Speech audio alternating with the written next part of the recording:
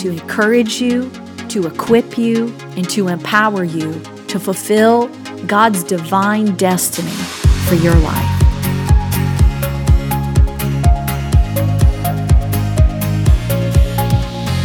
Hey, my name is Jen Tringale. Thank you for joining me today. I want to share some things with you that have been on my heart. Most recently, they are things that I have really felt God stirring on the inside of me. You know, I believe that we are living in a day and age that is a precedent-setting time. And I say that to mean that we are living in a time where new precedents are being set. Now, we know that this can be to the good or to the bad, but I am talking about new precedents that are being set because as believers, we are called to set these new precedents in this day and time. You know, the Bible talks about every generation speaking the praises or the wonders or even the wisdom of God to another generation. And when you study throughout the course of history, even biblical history, you begin to see this common thread that runs throughout each generation, and that is that it would seem that each generation sort of has a collective calling to bring forth something. In other words, we could say that each generation is called to set new precedents in some way, shape, or form. And this is a good thing. It should be this way because we often hear the phrase, time is marching on, and that is true. And as time does march on, things are ever moving forward around us. As believers, we are called to be a people of momentum. Our creative God is always bringing things forward. He's always moving things forward. There is nothing stagnant about our God. And so because of this, that force of momentum, that force of things moving forward is always sort of pulsing and ticking on the inside of you and I. I believe that the Spirit of God is always nudging us, moving us in a forward direction, and in doing so, collectively, He is moving us forward to set new precedents. So what does this look like in each of our lives? As you and I are pursuing God's purpose and destiny for our life, we quickly find out that in order to walk that out, we have to be strictly connected to Him. In other words, we have to take our cues from Him to find out what that destiny is. And it would seem possible that maybe we could stop and think, well, I don't know that it's really necessary for me to step out and do this thing that I feel burning in me because I already see other people that are doing it. I remember when I first started speaking to the topic of destiny and purpose, and God began to really initiate the timing of that in me. And it was just about a year after the book had come out, The Purpose-Driven Life by Rick Warren. And of course, it was a blockbuster New York Times bestseller. Everybody had that book. And here I am burning with this urge, this desire to speak to the purposes of God and to awaken destiny and purpose in people.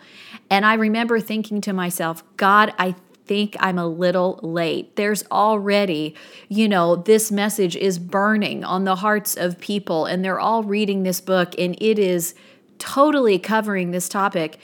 Why would I be called to do the same thing? And I remember the Lord speaking to me, and I believe this will help many of you wherever you're at in the path of your destiny today. And He said, Jen, it's what I'm saying right now. You are not the only one speaking to this. Neither is Rick Warren or the many others that have large platforms, but that suddenly there would be multiple voices to speak what God is saying, and that in doing so, each of our voices are going to reach a unique group of people. So what we want to do is stop and ask ourselves, what is it that God is wanting to bring through me? If we are living in a precedent-setting time, I want to challenge you with this idea that it is very possible that you and I in this generation are simply called to break molds to bring in the new. In other words, we live in a day and time where though our principles stay the same, the methods are changing. And that God is wanting to use you and I to create, bring forth, and find new methods, new ways of doing things to communicate what God is saying and how God wants to reach people. In order to do this, it's going to require a few things. And I believe the number one thing is it requires us, rather than looking around for what we can see, we have to look inside for what we cannot see. Let me say it to you this way. It's going to require that we go with insight instead of sight. And when I'm talking about insight, I'm talking about the divine wisdom of God. 1 Kings 4:29 says that God gave a man named Solomon wisdom. Now, Solomon, I think, is a perfect example for where you and I are at today. Solomon was sort of inheriting this kingship, the reins from his father, King David, who was the most beloved king. And King David was a pioneer in many ways. He brought back and established the power of worshiping God. He made God and his presence central again to the people of Israel. And so he really cultivated an atmosphere, a culture of worship among the people, and that is what they did. And when Solomon received the kingship, the title and the position and the authority, I would imagine that a lot of those people that were now shifting their allegiance to Solomon just assumed that Solomon would continue on this method of worship as the predominant culture of their time. But they soon discovered that Solomon's call was entirely different. That though the principles would stay the same during Solomon's reign that he had learned and inherited from his father, it was in fact time to break the mold. It was in fact time to bring in the new. It was in fact time to bring forth new methods and to set new precedents. And when Solomon began to announce the way he would lead and his agenda and what he felt destined to do, he announced that he was a builder, that he was called to bring forth a generation that would build the house of God, that they would not just build the house of God, but he would go on and he would architect and build things like new waterways. In fact, the waterways that King Solomon built in the cities eradicated diseases that expanded the longevity of life in that time by 20 years because the people were not dying from the sewage issues that they had known all of their lives. New methods were being born. I have no idea how Solomon could have gotten the understanding to break the mold and to bring in the new like this, except for the fact that 1 Kings 4:29 tells us God gave Solomon insight, God gave Solomon wisdom. Proverbs 4:7 says that wisdom is the principal thing. One translation says it is the deciding factor. Another says wisdom is the winning factor. This wisdom, this insight, Solomon began to look inside for what he was destined to create and destined to bring forth. Instead of following the methods of the previous years, he began to stand upon the same principles, but listen for wisdom from his heavenly Father to begin to lead with and to begin to create with and to begin to establish new precedents. You know, this is not an easy thing to do because our human tendency, when we begin to look to create or look to find a way of doing something, our tendency is to look to critique old ways instead of setting old ways aside and allowing a clean slate to bring forth the new.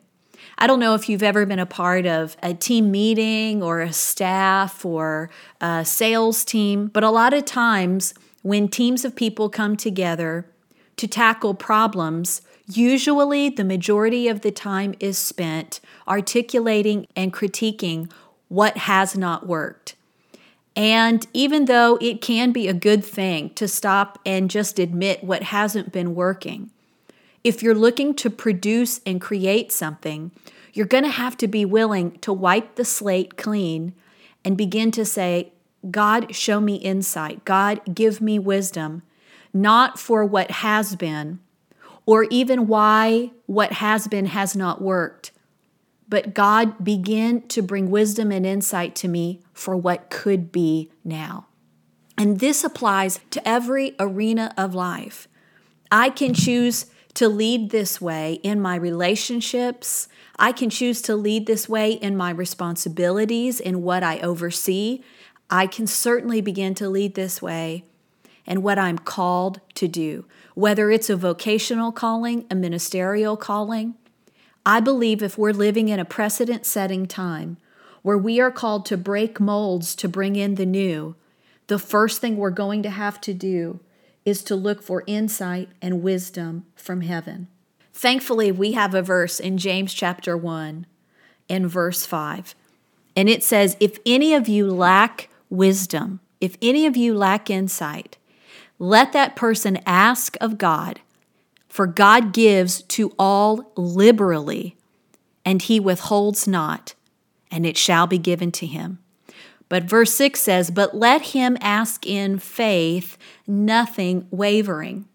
There is sort of this asterisk mark on us asking God for wisdom. And the writer James is telling us, when you go to ask him for wisdom, the key to getting it is when you go to ask, being confident and settled in the fact that God is a giver and he is not a withholder. In other words, James is saying, position yourself that you know beyond a shadow of a doubt that when you listen inside for wisdom and you look inside for wisdom, wisdom will be there to guide you. A wonderful man of God wrote a passage about this very thing back in 1926. And he made this statement, the last 6 or 7 decades in the Western world have seen the interest in humanity becoming engrossed in itself to the point of diverting interest from divinity.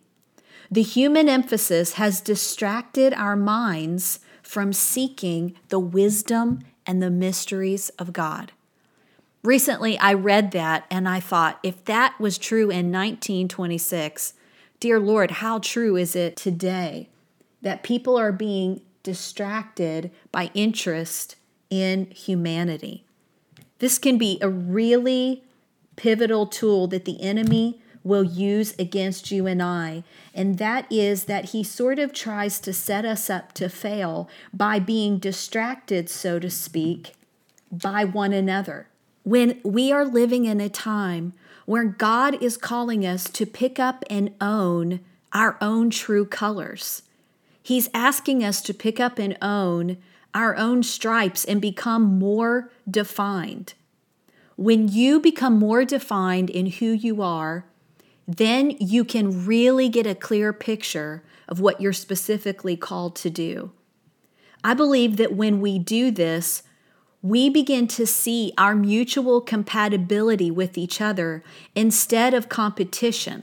When we begin to listen for wisdom and insight on the inside, we're going to begin to birth what is unique and creative to us. And when we do that, when we're each walking uniquely in who we are, there's really not going to be a lot of true overlays of doing the same thing in the same way. But in fact, we're going to see where my unique part connects with your unique part. That where I might be called to break the mold in a small way and you might be called to break the mold in a small way, think about when we see our compatibility and we connect, how we can then begin to break the mold and bring in the new in a big way. I believe God is moving us even as ministries, nonprofits, and churches in this way, that instead of seeing one another as competition, we're going to recognize our compatibility. Churches will begin to see their own compatibility with each other and how that compatibility can be such a powerful force in reaching their cities, in their regions. It will be a betterment to our cities and regions that we are all called and assigned to work in. I want to encourage you today to make room in your considering for listening for the wisdom and insight from God. It is time to recalibrate our own thinking, to go with the insight and wisdom of heaven instead of our own sight of what we can see and even what we are seeing others do. There is something that God designed you for, that you are uniquely equipped and created to bring forth. And your listening to the wisdom and the insight of heaven is speaking that thing to you. It's talking that thing to you. It's talking to your spirit, speaking to your heart, even while you sleep. I believe that you and I are not just called to lead in breaking molds and bringing forth the new, but that we are divinely designed and equipped to do it. These are such exciting days that we are living in. And let's not come short by just settling for what has been, but let's embrace our destiny and understand that we are not called to settle for what has been, but we have been given this unique moment in history to break molds of the past and to bring in the new, to find new methods for communicating and establishing the principles of the Word of God that have stood throughout the ages. I pray that this message has stirred something deep on the inside of your heart and got you thinking and considering, maybe God has brought me for such a time as this to do something in a new way that I've never seen done before. Thank you for listening today. I pray that you'll join us again next month. God bless you. We love you.